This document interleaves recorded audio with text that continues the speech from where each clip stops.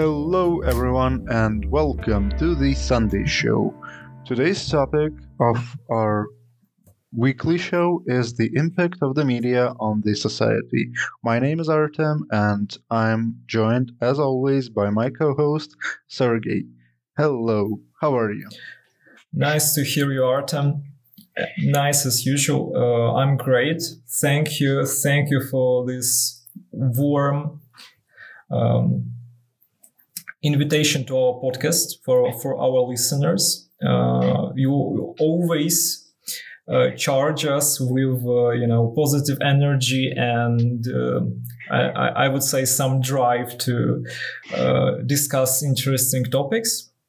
And yes, I'm very excited of being on this discussion with you again this week. And yes, what about you? How do you feel about our today's topic, and what emotions would you like to share with our listeners?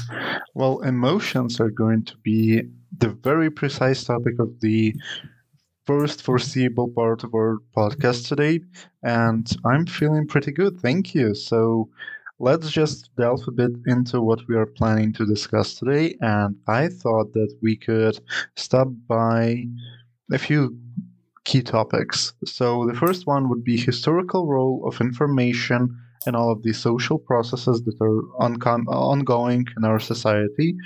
And another one is the impact of mass culture on modern society. Basically, I think all of those topics are extremely important right now as they pose an existential meaning right now in the current state of society. If we take a look at it just at this precise moment in 2023. And I wanted to start with the historical role of information, just so we could reference a bit better for the modern times. And at the same time, as with all things, I think we should start with the beginning, and I guess the beginning of historical role of information starts in the first civilized societies that we have had, and those societies, I think, the ones that are most important to mention are the societies of ancient world. So basically Romans, Greeks, and so forth. And I guess it's extremely fascinating for me, especially about the ancient Rome. I'm a big fan of this topic. I'm liking those memes about the ancient Rome, like what do men think about? So, how often do you think about Roman Empire, by the way? Honestly, I have a very interesting story of my relations with topic of ancient Rome history, because initially me as a person genuinely interested in history, I did not pay attention to this topic at all. For some reason, I don't know why, but for some reason I didn't find this topic interesting and attractive, and maybe until very late period of my life, I didn't even try to dive into this topic and explore it more or less in details. But recently, I decided that this topic really deserves my attention, and I decided to explore it a little, to read some sources about history of ancient Rome, watch some videos, and create some general impression, let's say, for myself, what this period of human history actually was. And I found it pretty interesting. And what actually fascinated me the most is that Roman heritage is present in many different aspects of our life, and even in languages. Of course, not only in languages, in many other aspects of life. And after I discovered this fact, I honestly started to think about ancient Rome quite often, much more often than previously, because like it was obvious for me that Latin languages like French, Spanish, Italian, they in some sense are descendants of Latin language, and the alphabet, the Latin alphabet, which is quite widespread in modern world, it used not only by Latin languages but also by Germanic languages, some Slavic languages, Uralic languages, and even some Turkic languages. Majority of them, yeah. Majority of them actually are using Latin script. I think besides Uyghur, they don't implement it for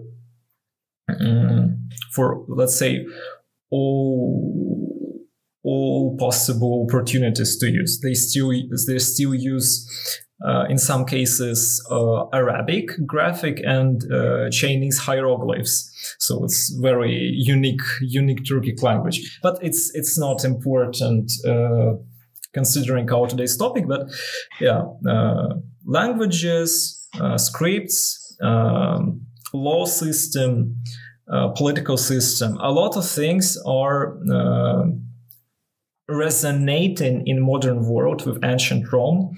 And when I see some mentionings, I really start to connect, maybe unconsciously, some modern events and I don't know, social phenomena, institutional you can always draw a parallel to those events of the past. Exactly. And that's why maybe it would sound ridiculous, but I started to think about ancient Rome quite often. So yes, but maybe I made quite a profound excursion into ancient Rome heritage in our modern world, and maybe for our listeners there were some new aspects of this topic mentioned by me, and I really hope that they found them interesting. But returning to our core topic of our today's discussion, how would you describe a role of I wouldn't say media, but like public information in ancient Rome's statehood and the society?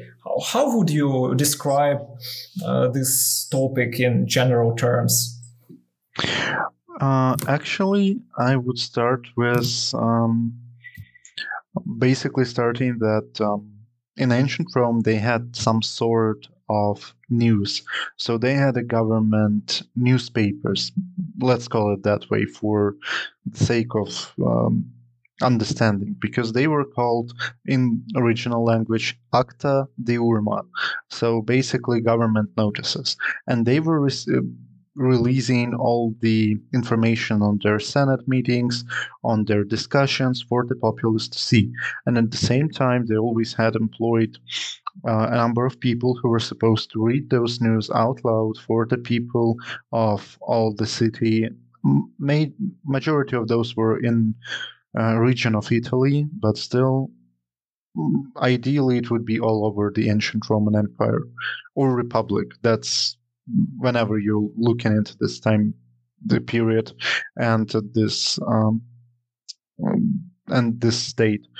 At the same time, it's really important to notice that people were really involved in all that was going on between different factions in the Roman Senate. So people knew what was going on, and they didn't know it only because they were like genuinely curious about it, because they were interested because it affected their everyday lives.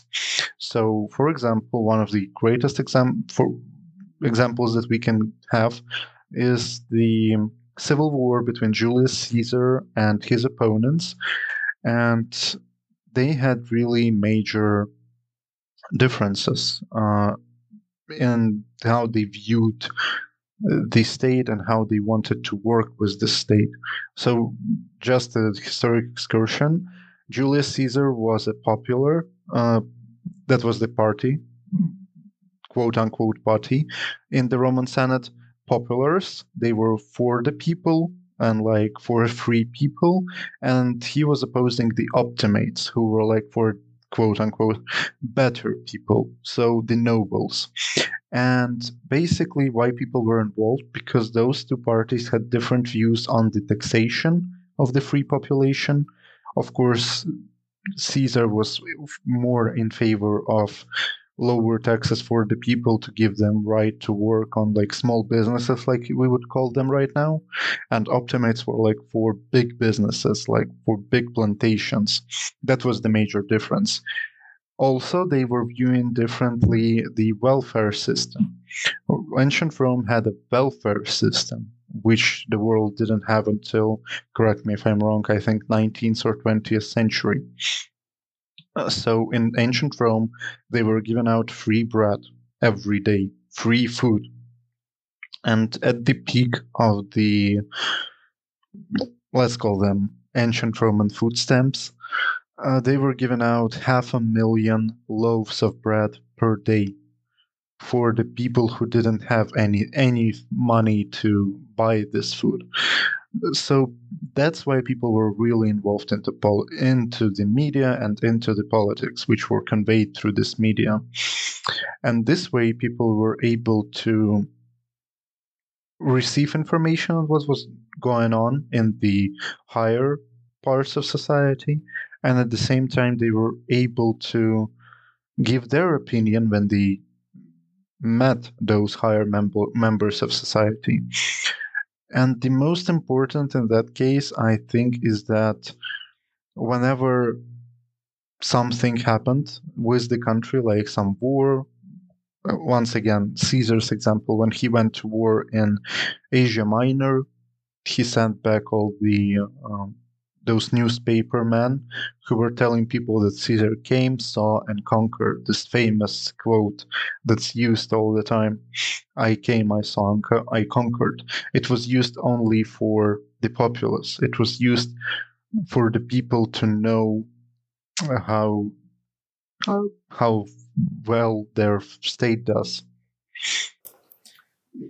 So basically, according to what you are saying, we can state that in ancient Rome there was officially a state propaganda working for the public relations purposes of the ruling class. Am I right?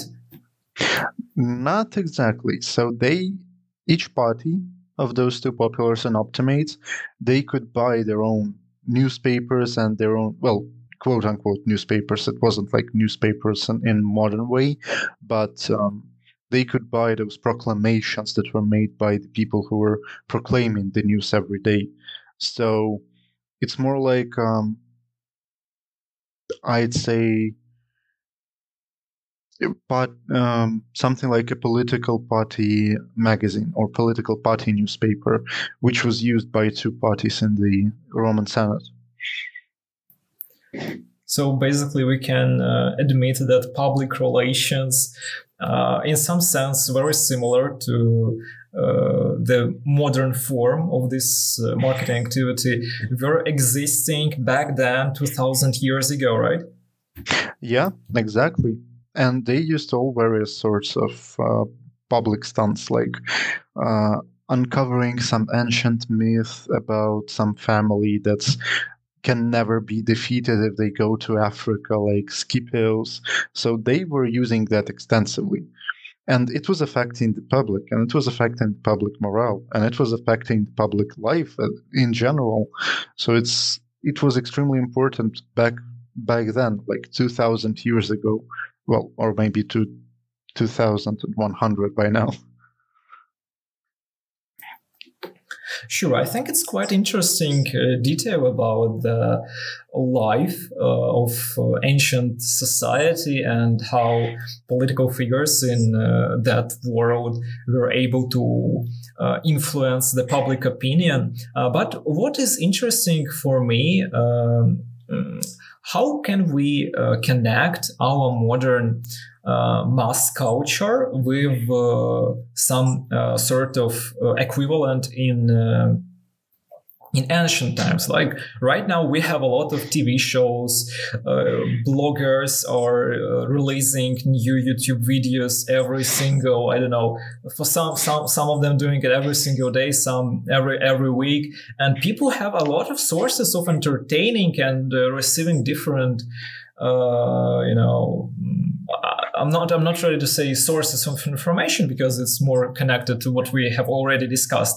Like entertainment. More about entertainment. What form of entertainment in terms of like in any terms similar to modern mass culture existed in ancient Rome?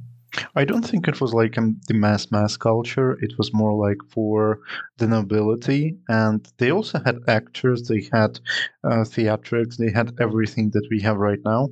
But at the same time, the opinion towards the actors was completely different. In modern life, I think you notice that a lot of people really idolize those actors and those singers. Um, that's going on tours, that's making some statements. They're really important figures. Back then, actors were like the lowest of the low because they were not considered seriously. They were just the entertainment. So basically, they were not respected by the society. Yeah. How interestingly. So they will not be able to have a life of an influencer and eventually become, I don't know, for some, like I think the most famous example is Mr. Reagan, who became a United States president in 1970s or 80s, 1980s, I think. I think end of 70s. Yeah, so back then. And Mr. Schwarzenegger, yes, he became governor of California, I think. Yeah, but at the same time, I think Reagan's example is not the best one because Reagan was the leading member of the Actors Guild, and he was conducting all the negotiations about the laws for actors, like their healthcare, like this stuff. So he was an organizer of stuff at the same time. So I wouldn't say that this is a good example because he was, to be more precise, a really involved person in the politics, even when he was an actor. So at this part, yeah, but Schwarzenegger is a very good example, yeah. And yeah, in ancient Rome, it wouldn't be possible. Yeah, like this is what I wanted to clarify for our listeners, that it's very interesting actually, because like for me it was surprising. Like I heard it before that in ancient times, or more precisely what I heard in medieval times, different actors and singers, musicians, they were not very respected. And what I heard, I think it was my philosophy professor. Like he's quite popular on our podcast because like occasionally we refer to him. So I remember that he said back in the days that actors and singers were not allowed in medieval times to be buried on cemeteries. That's because of the religious concepts at the time. I think that was because actors like changed faces,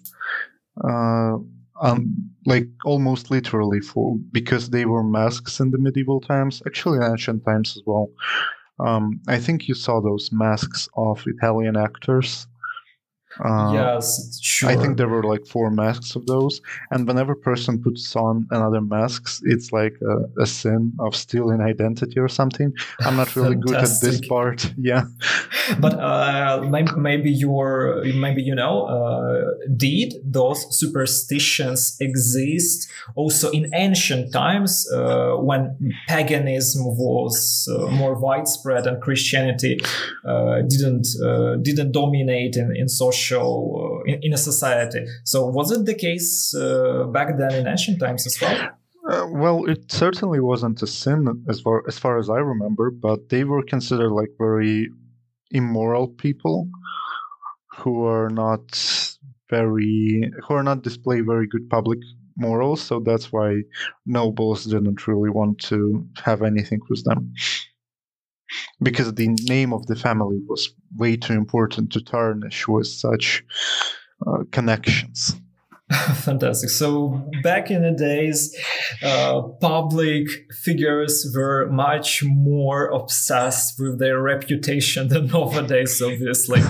Not only obsessed, there were like laws in ancient Rome about the public morale.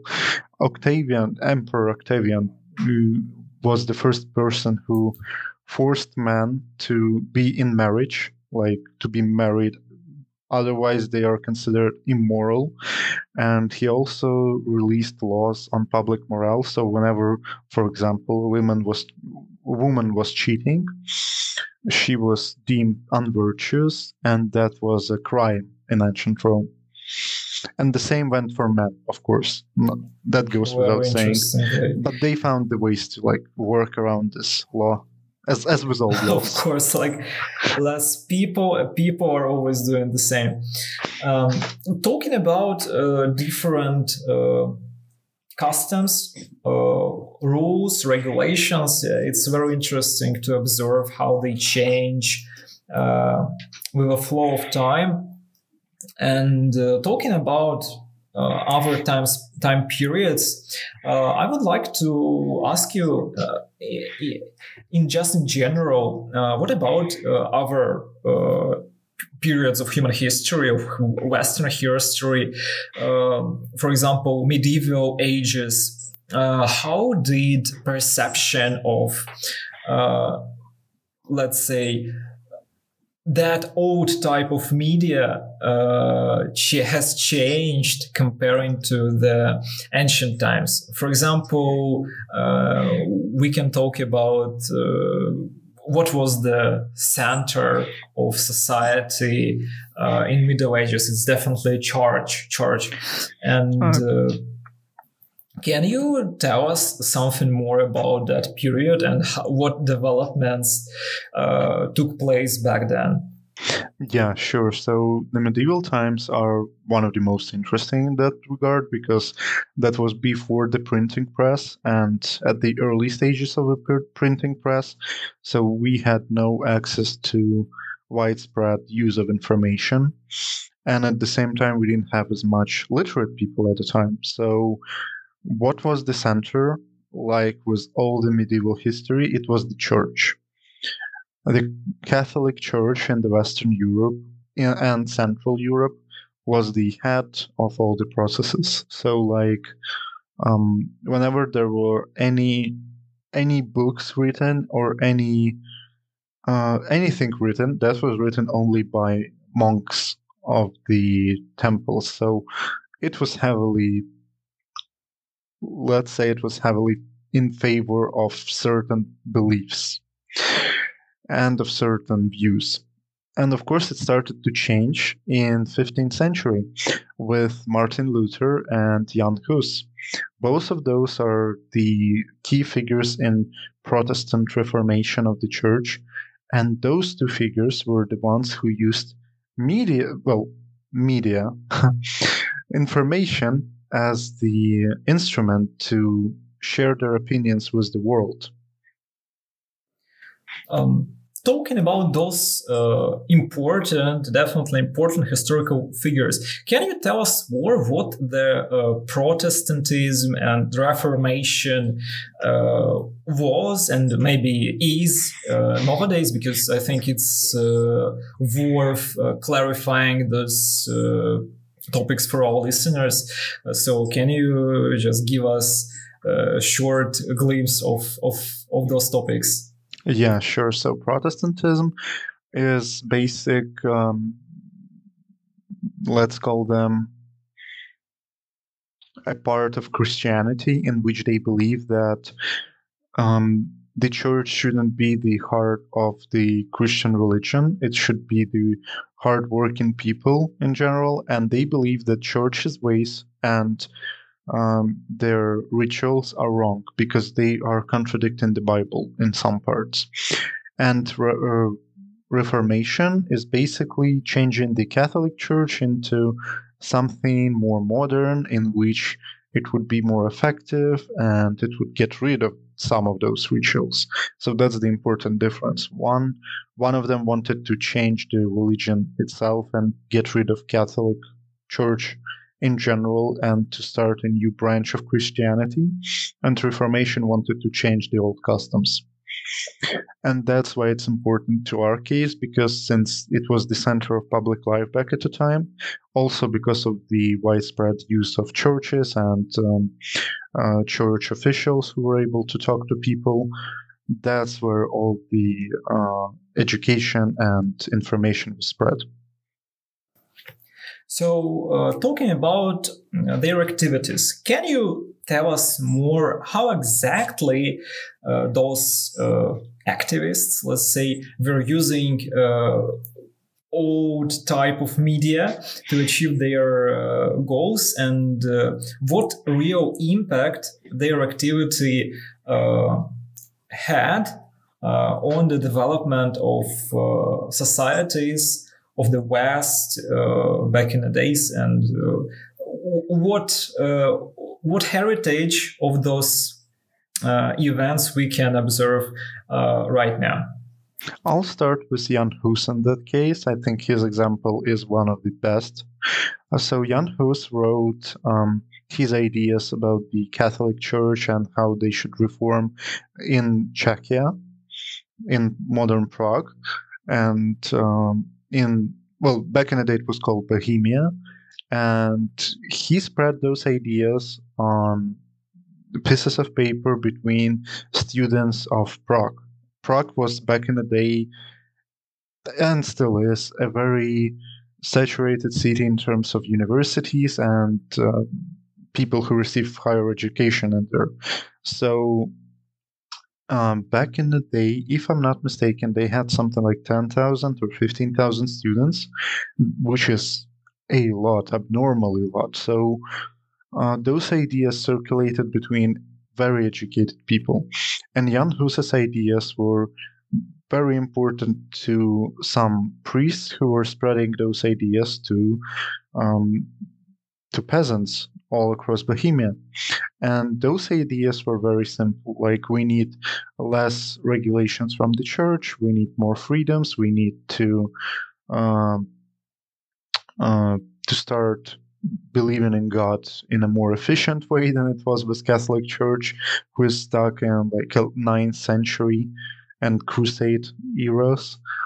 So that was his major idea, and it also affected a lot of Czech nobility in there. So because they had more, according to those beliefs by Jan Hus, they should have had more control over the local churches, which something that they obviously liked. And he spread this information in written way, which is the most important for us, because with the approach of this, with the beginning of use of those written ways of communication, it became more and more effective. That was basically the first case where religious wars started in Europe in general, with the Hussite War that started after the execution of Jan Hus, because almost all population of the country was really acquainted with his teachings, and they loved them because they were really important for them. Since, once again, church, I will not emphasize this enough, church was the center of public life back in the day in the medieval ages. And something similar happened with Martin Luther. He was, I think, a German priest, and he wrote his famous 95 Theses, which he hung on the door, and everyone was able to read those theses and start an argument with him, well, theological argument. And that's also the way of using information as the, I'd say, the driving force of social development. I think that's extremely important. Maybe you have some examples from that era, or there is something I missed. Honestly, I think that it's worth mentioning that besides Calvin, besides Luther, there was another very important figure.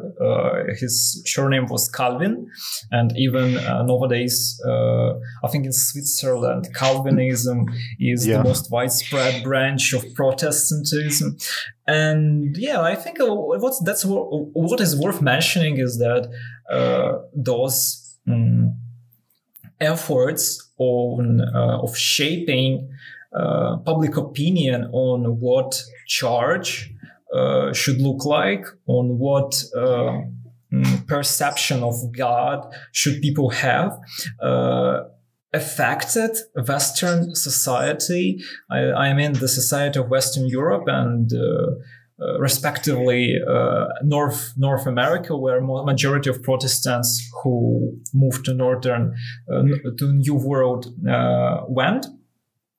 And it's, for me personally, it's fascinating to think that all the achievements of reformations happened primarily because of let's say old school propaganda, and how effective it was, even without all those modern technologies we have in our disposal right now. And another point I would like to mention: there are two Luthers famous for people. I think maybe you want to distinguish them. Martin Luther King Jr. Definitely, yes, and that Martin Luther we were talking about right now. Like maybe we should, maybe you can divide those two characters, historical figures, so people can more easily distinguish them and don't mess everything up. Oh, yeah, in that case, yeah. So Martin Luther was a person who was living in Germany in Middle Ages, and Martin Luther King Jr. is an activist from the United States of America who was living in the 60s, if I'm not mistaken, and who was fighting against segregation of African American population and for equal rights and opportunities for his people. And actually, there is a very good similarity between those. I think both of them wanted to use nonviolence method of resistance, which is extremely important from the moral standpoint. Like both Martin Luther and Martin Luther King were heavily in favor of not taking up to arms, of not fighting for something that you should have, but by speaking for it and asking for it in a civilized manner. And actually, I want to mention that it's very good point to mention that this is the foundation of, let's say, public careers of those activists, of those historical characters. And it's worth remembering that the achievements their activity had are just insane. They are huge. They basically reshaped the society, Western society, two times. First, Martin Luther did it in the medieval times, 500 years ago, according to our historical sources, when the Reformation of Church occurred, and Martin Luther King did the same in United States like 50 years ago, like already more, I think 60. Yeah, but, something like that. At the same time, it's important to remember that those methods, in spite all superstitions about their effectiveness, they are working, and it's possible to achieve very serious results by just correctly organized media campaign. And this approach, media approach, sometimes can be even more powerful than many other ways in which throughout our history states and societies were changing. Like primarily it was war, violent way. And I think it's important to think about those characters as about those who represent viable alternative to violent methods. Besides those characters, I start to think about famous,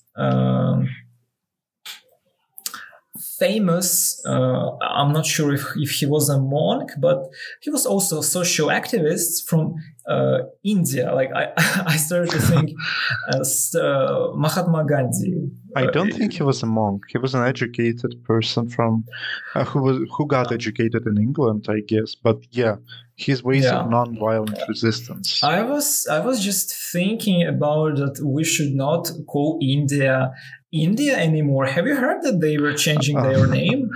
I think it's Bharat, right? Or something like that. Bharat, yes. I could not remember, so I was sort of stuck on that point, trying to figure out what is the current naming for this state. Bharatian. Bharat, yeah. And talking about Gandhi, I really remember his expression, which was very important, let's say. It was in some sense in the foundation of movement he started in the middle of previous century, when Bharat people were fighting for their independence from British Empire, and the saying expression was there is enough for everyone's need, but not enough for everyone's greed. And I really think that it is great approach to things, and I really hope that in our modern world we will have movements which would promote proper values and in proper way. And what inspires me is that we have those examples from the history. Else, we're talking about Martin Luther King, Martin Luther, about Mahatma Gandhi. They all achieved their objectives, whatever public opinion is saying about them, because there are a lot of, some, how it called, elements I say. I mean, opposite side of the medal of those characters, yes. Like we can find a lot of different information about those historical figures, but still, if we just analyze their activities, their impact on the society, they're impressive.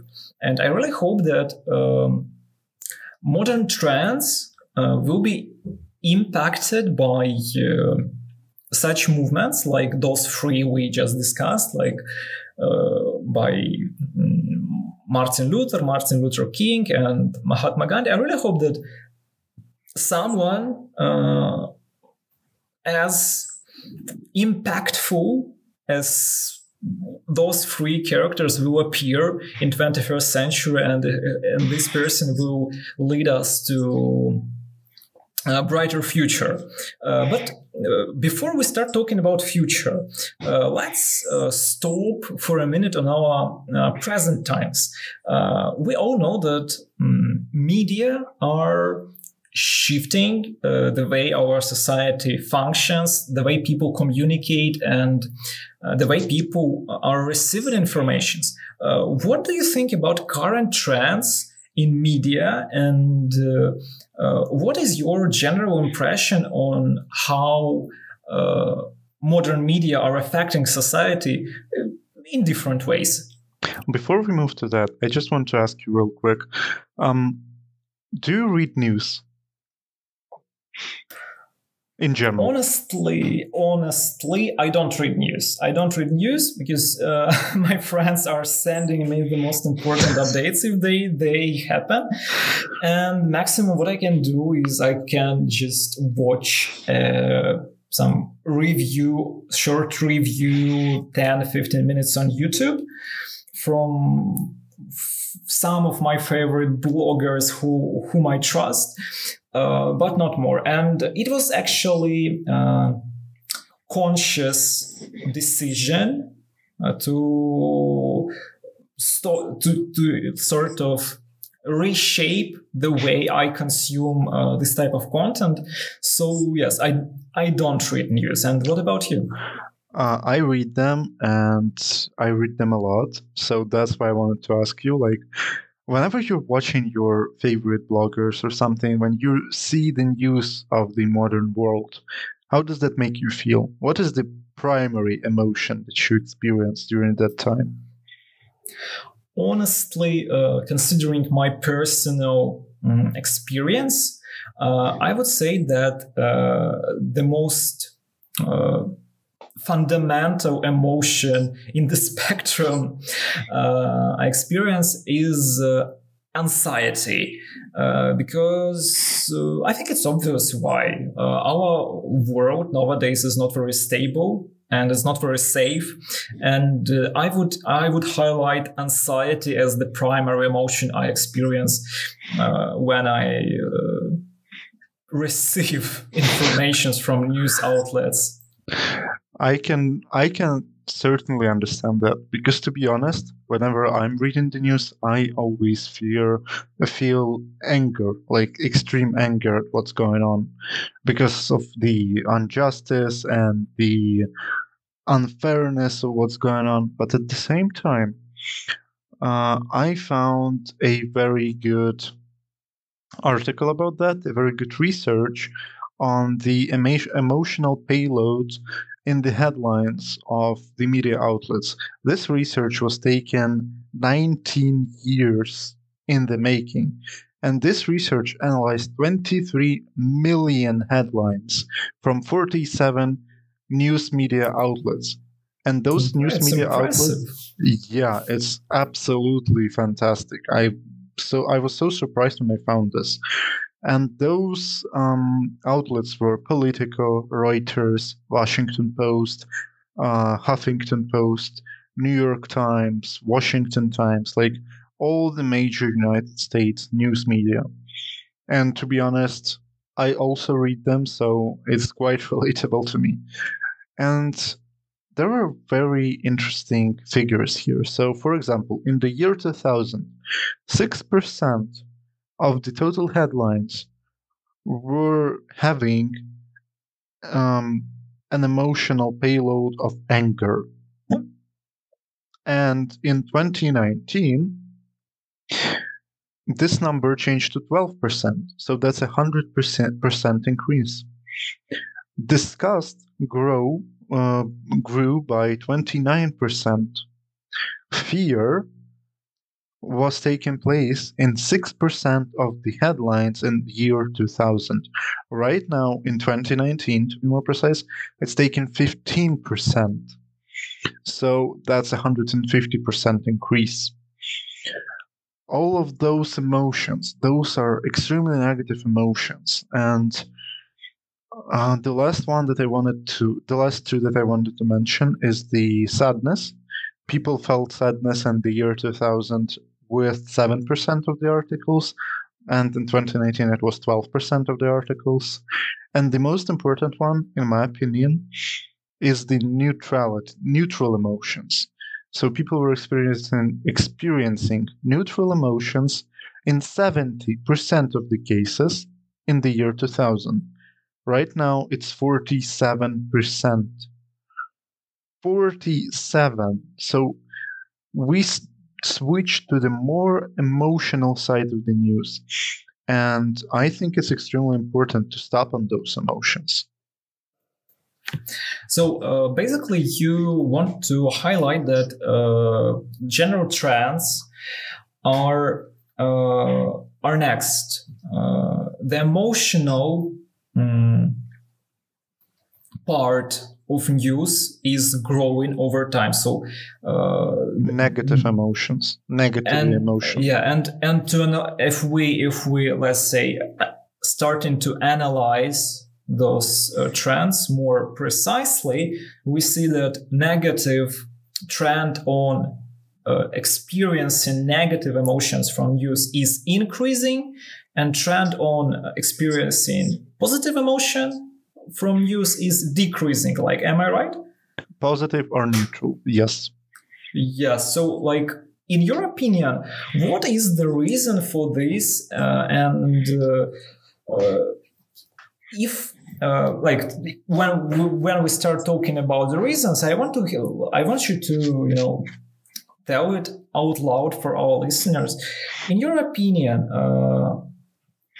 reasons are coming from reality of the world we are living in, or the reasons of why the headlines and the content in those news outlets is like this, coming from offices of the content production firms, like those magazines and newspapers.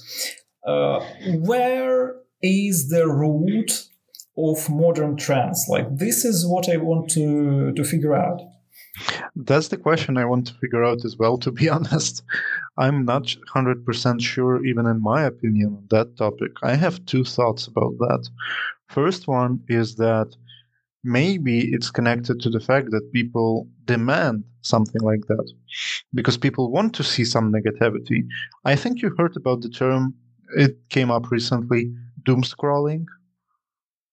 Okay, so doom scrolling is basically an idea when you're reading negative news just to get some positive emotions, which in turn appear only because you know that this is not happening to you.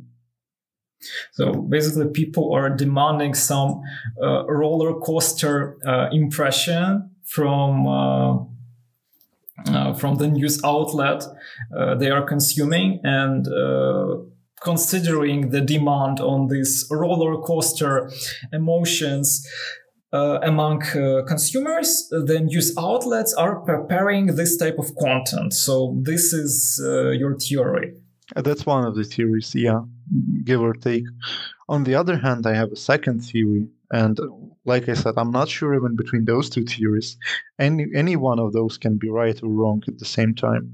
So the second part is that maybe they consciously made the decision to switch to the more emotional side because it is making people buy their newspapers more regularly, because when they see bad news, they think that those people represent the harsh truths of the world or something like that.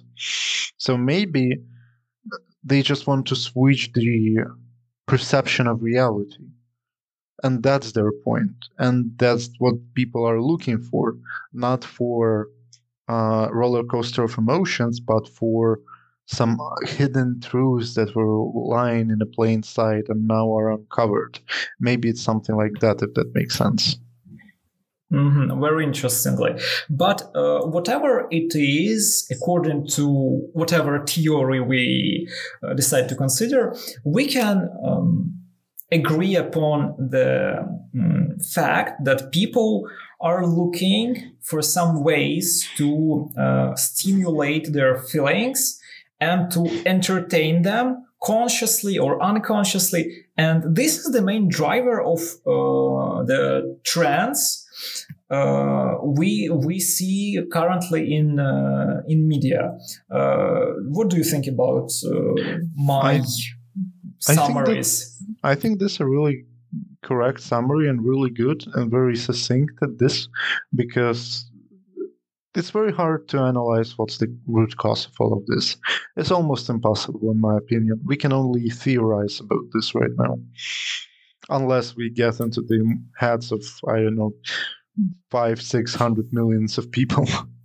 Yes, definitely. I'm not sure if it's possible right now, but like if you want to figure out if it's possible or not, you can listen to our previous podcast. I think it was what was it? It was episode 5, where we were talking about possibilities of modern technologies, about brain chips. Yeah. Neuralink. I think with this technology, we will be able to figure out what's going on in minds of hundreds of thousands of people. So if you are curious in this topic, you can listen to that episode. And talking about our trends in modern media environment, I think it's impossible to go around trends within social media industry.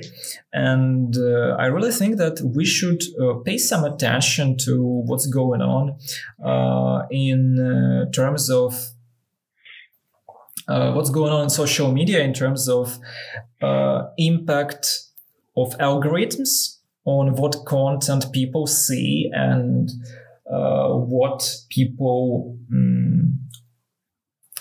how it shapes the perception of the world for many people.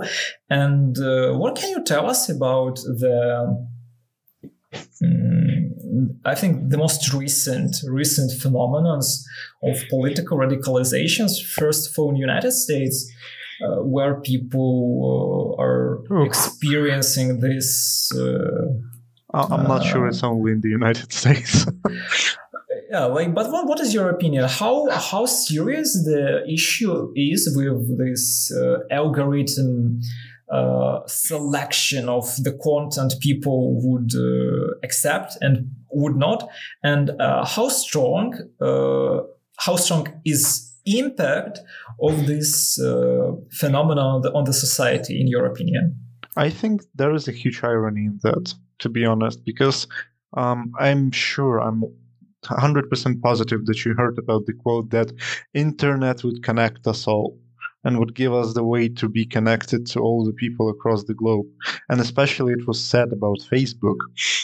And then after 20 years, or I don't know how many years ago the Facebook was created, we see that the algorithms actually drive people apart much quicker, because whenever you have some belief, some radical belief, it gives you a group of believers in this radical idea as well. So you can basically secularize yourselves and seclude yourself apart from the world and start boiling in your radical ideas. And that happens on all sides of the spectrum.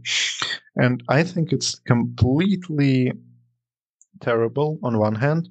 On the other hand, it's logical, because what drives the companies?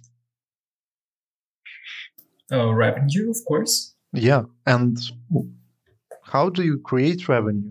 By giving people what they want. So yeah, I really think that's quite ironic that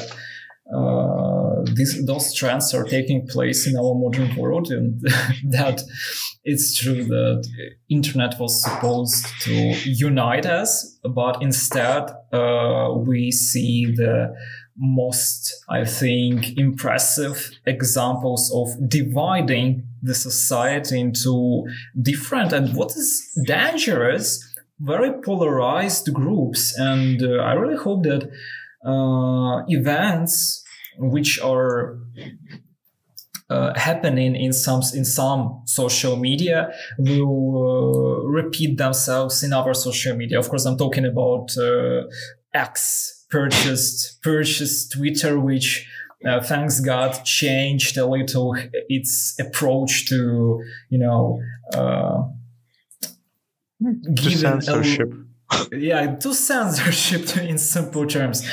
Yeah, and I really hope that it is the sign that healing of media is possible, and that it will take place in our social media platforms as well, and it will be the solution for us. So what do you think about it? I think it should be the solution, and I really hope it will be. But I also wanted to ask you one thing. What do you think will be the consequences of this radicalization all across the globe? Like, how dangerous it can get, in your opinion? Honestly, it's always hard to give all types of forecasts, and it's not possible to be precise in in what will happen. But I really think that those trends are dangerous, and we know that every time people are getting divided, the consequence of this division is always collision and conflict of those groups of people. And it's possible that political radicalization can lead to violence. Of course, I don't want to estimate the scale of this violence, especially considering my experience of talking to many different people who, for example, left United States because literally they are afraid of civil war. I don't want to tell out loud those scary words, and Yeah, I it don't can get. want to draw a picture where everything is so negative and pessimistic, but definitely the risk of violence spreading in our real world is real, and it's really the thing we as humanity in general have to avoid. It's definitely not only a problem of United States, it's the problem Even in Europe, a lot of that is happening. this is the problem which exists for different societies all over the globe, and we must be careful with this, and we should always feel this edge we should not cross, where the arguments are translating themselves into violence. This is my opinion, and I really hope that mankind will have enough reason and understanding that we do not need violence. We should avoid it on any cost. This is what I think. Yeah, I think it would be really good if we wouldn't come to ultima ratio regum, the last proof of the kings, so to speak, which is war or violence. So yeah, I think it would be really great. But apart from this trend of political radicalization, I just wanted to ask you, maybe there is something else that's going on with the mass media that's changing the perspective of the world right now. Maybe some new behavior patterns or something like that that can affect the social life, the public life, something like that. Surely. There are a lot, actually. First of all, and especially it became apparent during the COVID times, is the switching of consumer behavior into more of online mode. People are making more and more purchases online, and basically it drives revenue. It really depends what share of revenue, but it definitely drives revenue for many businesses all over the world. And the social media platforms and search engines and other platforms are becoming very important element of modern economy, because they are the placements for placing ads. And I remember that fantastic video where there was a trial, in United States, and Mr. Zuckerberg was in Senate or in Congress. Yeah. I don't know.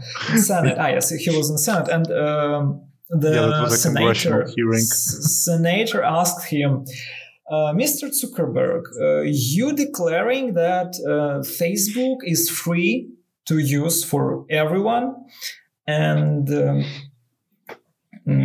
basically you don't change this policy.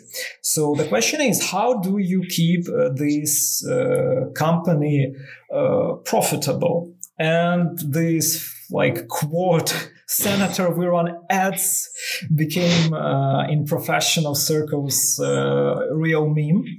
And yes, Senator, we run ads. And this is the very short explanation of what's going on in modern media landscape. And since modern media landscape moves into web quicker and quicker, and I think very soon we will experience the reality that 100% of media are in one way or another are coming from internet. The consumption of ads also moves there. And what is the benefits and interests of businesses is obvious. But what's more interesting, what is the benefits or risks for users? It's a very important topic, because currently we have a new phenomenon called economy of attention. Mm-hmm. So maybe some people heard expression that there is this service. So I will spread this knowledge with you and with our listeners. So maybe people heard an expression that if there is a service, whatever it is, social media or a website, where there is no fee for using this service, the product is not the service itself, but it's you. And to be more precise, your attention. So basically, your attention is being sold to advertisers. And since this model becomes more and more commercialized, it creates new risks for users. What are those risks? Primarily, internet users, whoever searching for something in the web or using social media, should be aware that the goal for all not advertisers, but those people who create the websites, services, whatever, the main goal for them is keep their attention as long as possible on their service. It provides them opportunity to play ads in front of those people using their service. And this is basically the source of revenue for website owners, for different web services owners. And people should be aware that those people, those owners of web services, will do everything to trick you, to stick your attention to their service for as long period of time as possible. And that phenomenon of doom scrolling, of excessive content consumption, it's very widespread in our modern world, and it exists for a reason. It exists not because people are lazy or people are, I don't know, for some reason don't want to live in real life, go play football or have a walk in a park for like I would not say like for some level of some amount of percents, but very big reason why people are spending so much time in consuming some content is because they are being tricked. Companies are using different methods to keep attention of users, and people should be aware of this and develop some methods of web hygiene and think about their interests and saving their own time. I have two questions on that part. So basically, Sure. The first one would be, is it only like a matter of hygiene and tricking the customer, or the user into spending more time, or is it a question of addiction? Because I'm not sure about you, but I definitely met people who are addicted to social media. Like they can't live without social media. What do you think about that? Maybe that's not a trickery. Maybe it's just a new type of addiction of people. Those things are very interconnected, and two of them are definitely exist. And the only question out there is what is the root cause and what is the consequences. Mm-hmm. The root cause definitely is the system of tricking of human psychology by those software companies, by YouTube, by Google, by Facebook.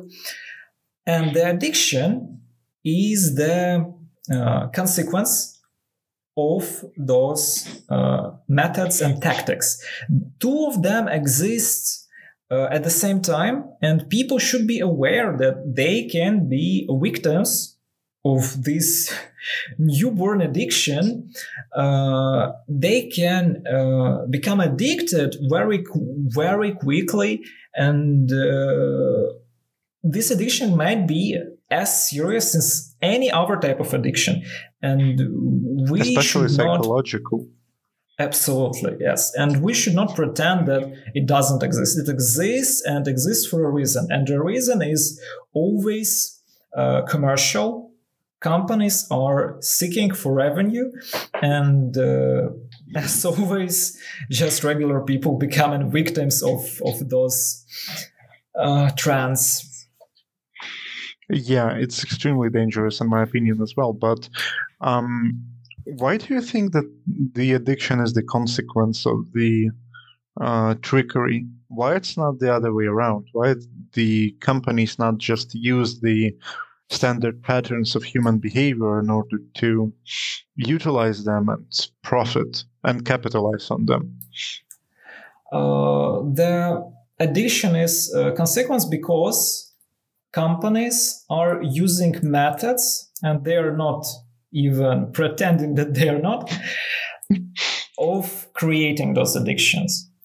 They use a system of effort and reward which creates this addiction. So you post a picture and, for example, service Instagram, it provides you with a reward in form of likes and comments. And Facebook, Meta, this company called Meta right now, they are aware of patterns of human behavior, and they are taking advantage of them. So that's why the button of like has a red color. So when people see the notification with these, hot colors, they have a respective reaction in their brain that it is something important.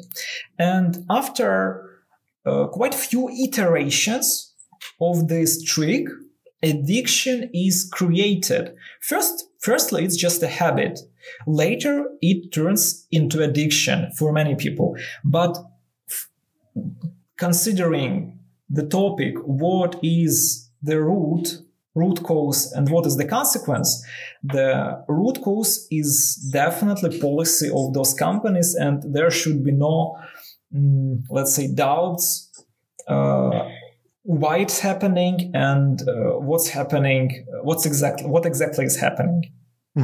Got it. Thank you so much for that. Very detailed. And I had a second question on that. So you mentioned some risks to the users, and what are those risks apart from the obvious, like addiction and losing your health or your eyes by looking at the small screen for too long?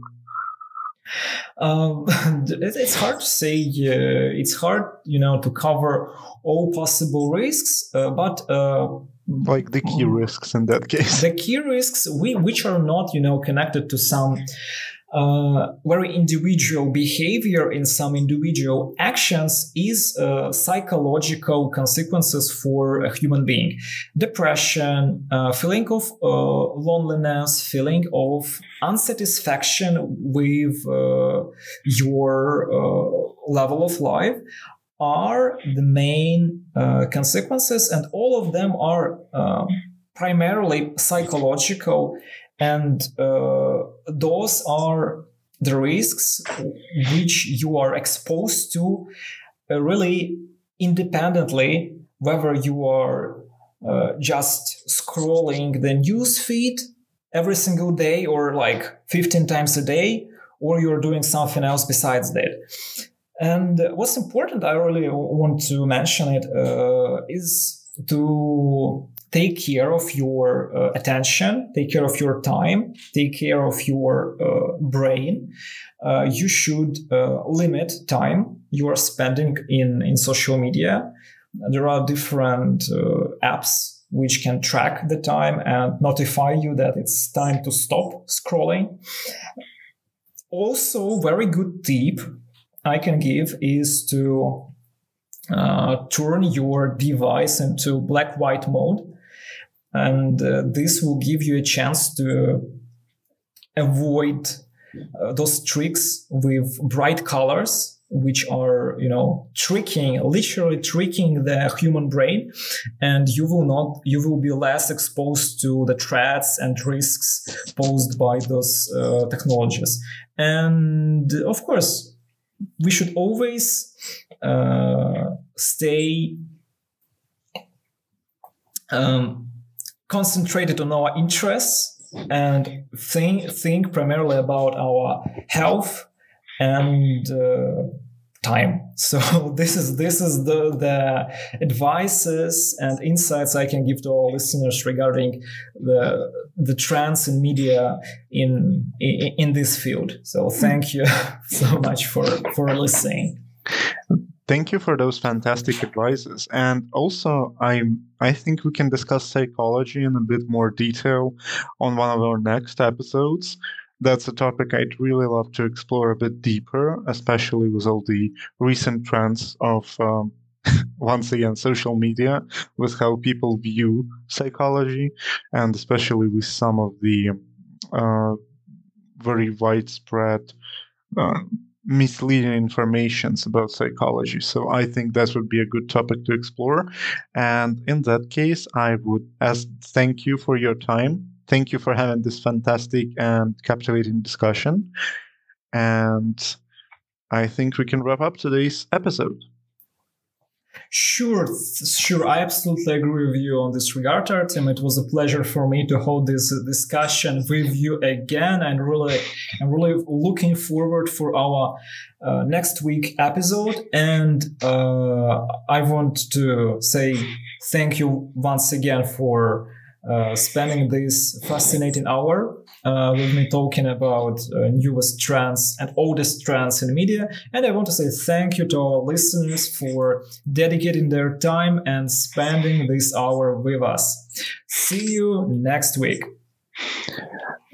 I will also thank our listeners. Thank you for your time. And whenever you're listening to us, have a fantastic afternoon, good evening, and good night. We'll catch you on the next one.